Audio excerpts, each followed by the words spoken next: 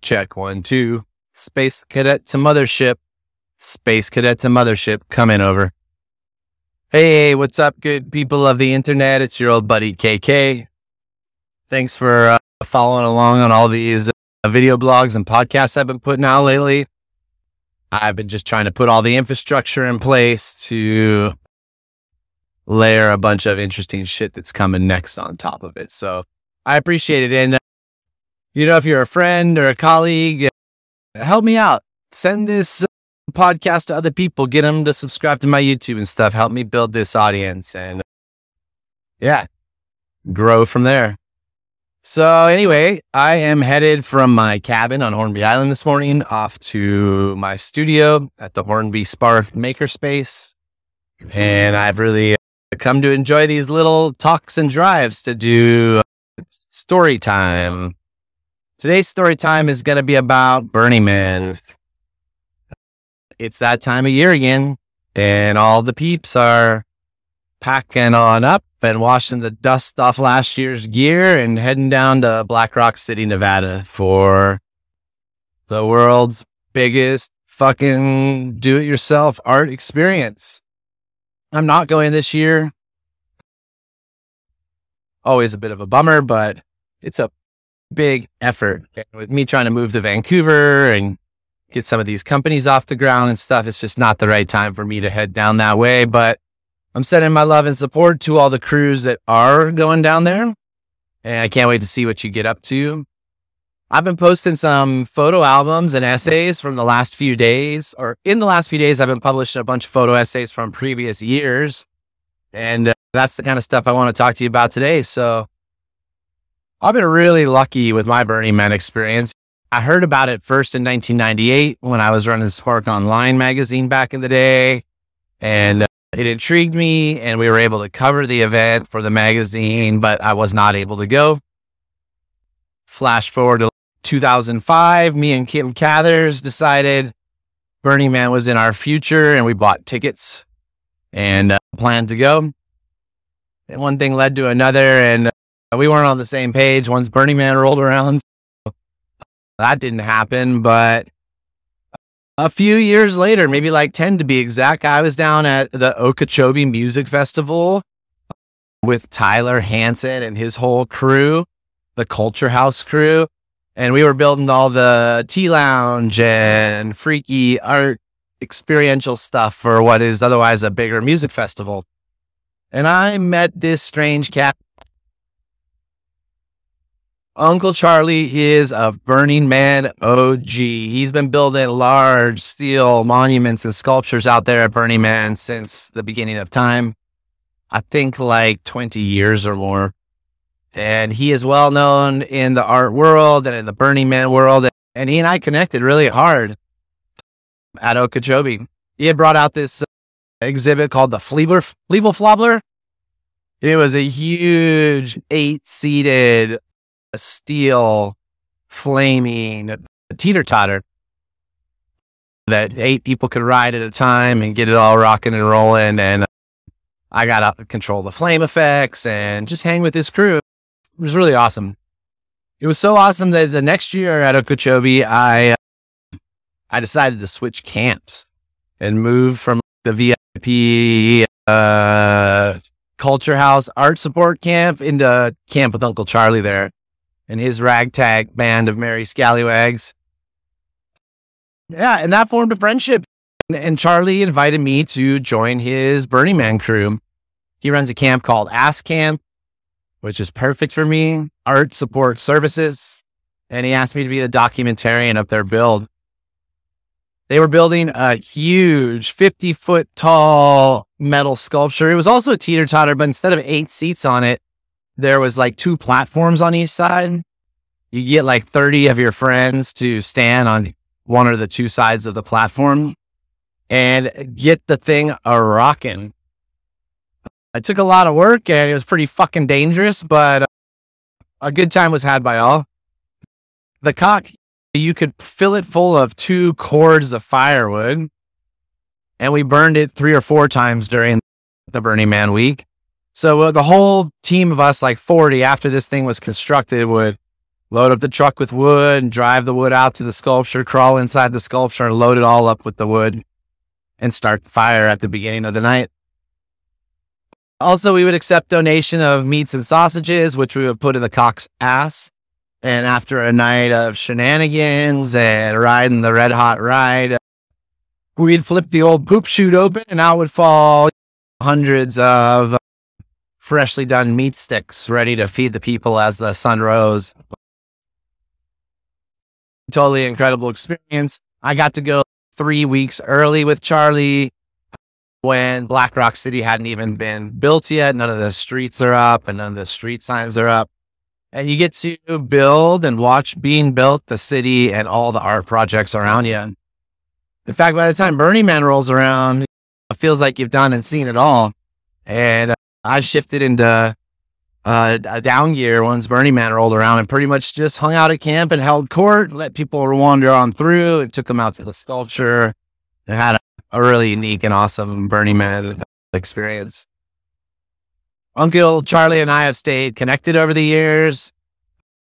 We've been some support to each other on a sobriety journey that we're on. And he's a good man who I love a lot, who has the most awesome community of collaborators and other artists that would just bend over backwards to help him achieve any creative dream. So, Charlie, I love you, man. And I can't wait till we can work together on something big and awesome. Oh, another thing.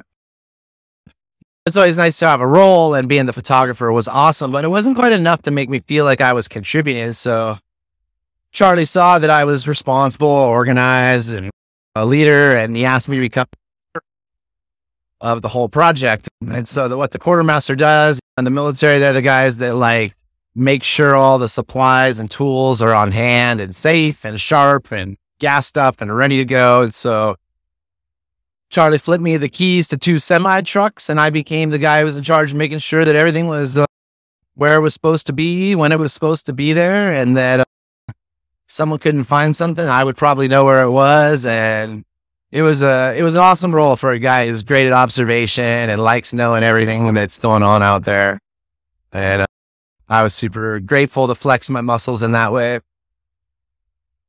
Also at Okeechobee, I met another guy called Tyson Ayers and his partner. Let's call her Leah Desjardins, even though I'm not sure that's how you say her last name. This is the sweetest couple. They're musicians and educators. And Tyson's got a really cool concept for building sound caves. These are like immersive rooms made out of the harps extracted from grand pianos, where you can perform or listen to music. Leah does tea ceremonies, and they're really quite incredible. The 5 walls of the pentagram sound cave are built with these piano harps, and then the roof is built of piano harps, and the resonance in there is simply incredible. I think the experimenting with those sound caves led Tyson to dream big, and so he conceived of a large-scale project that combined 5 sound caves together with a huge pagoda into a sculpture called the Shrine of Sympathetic Resonance.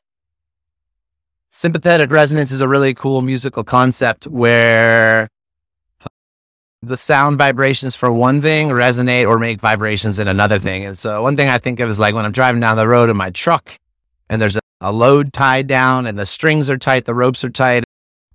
As you drive down the road, those strings will start to vibrate like a low frequency guitar string.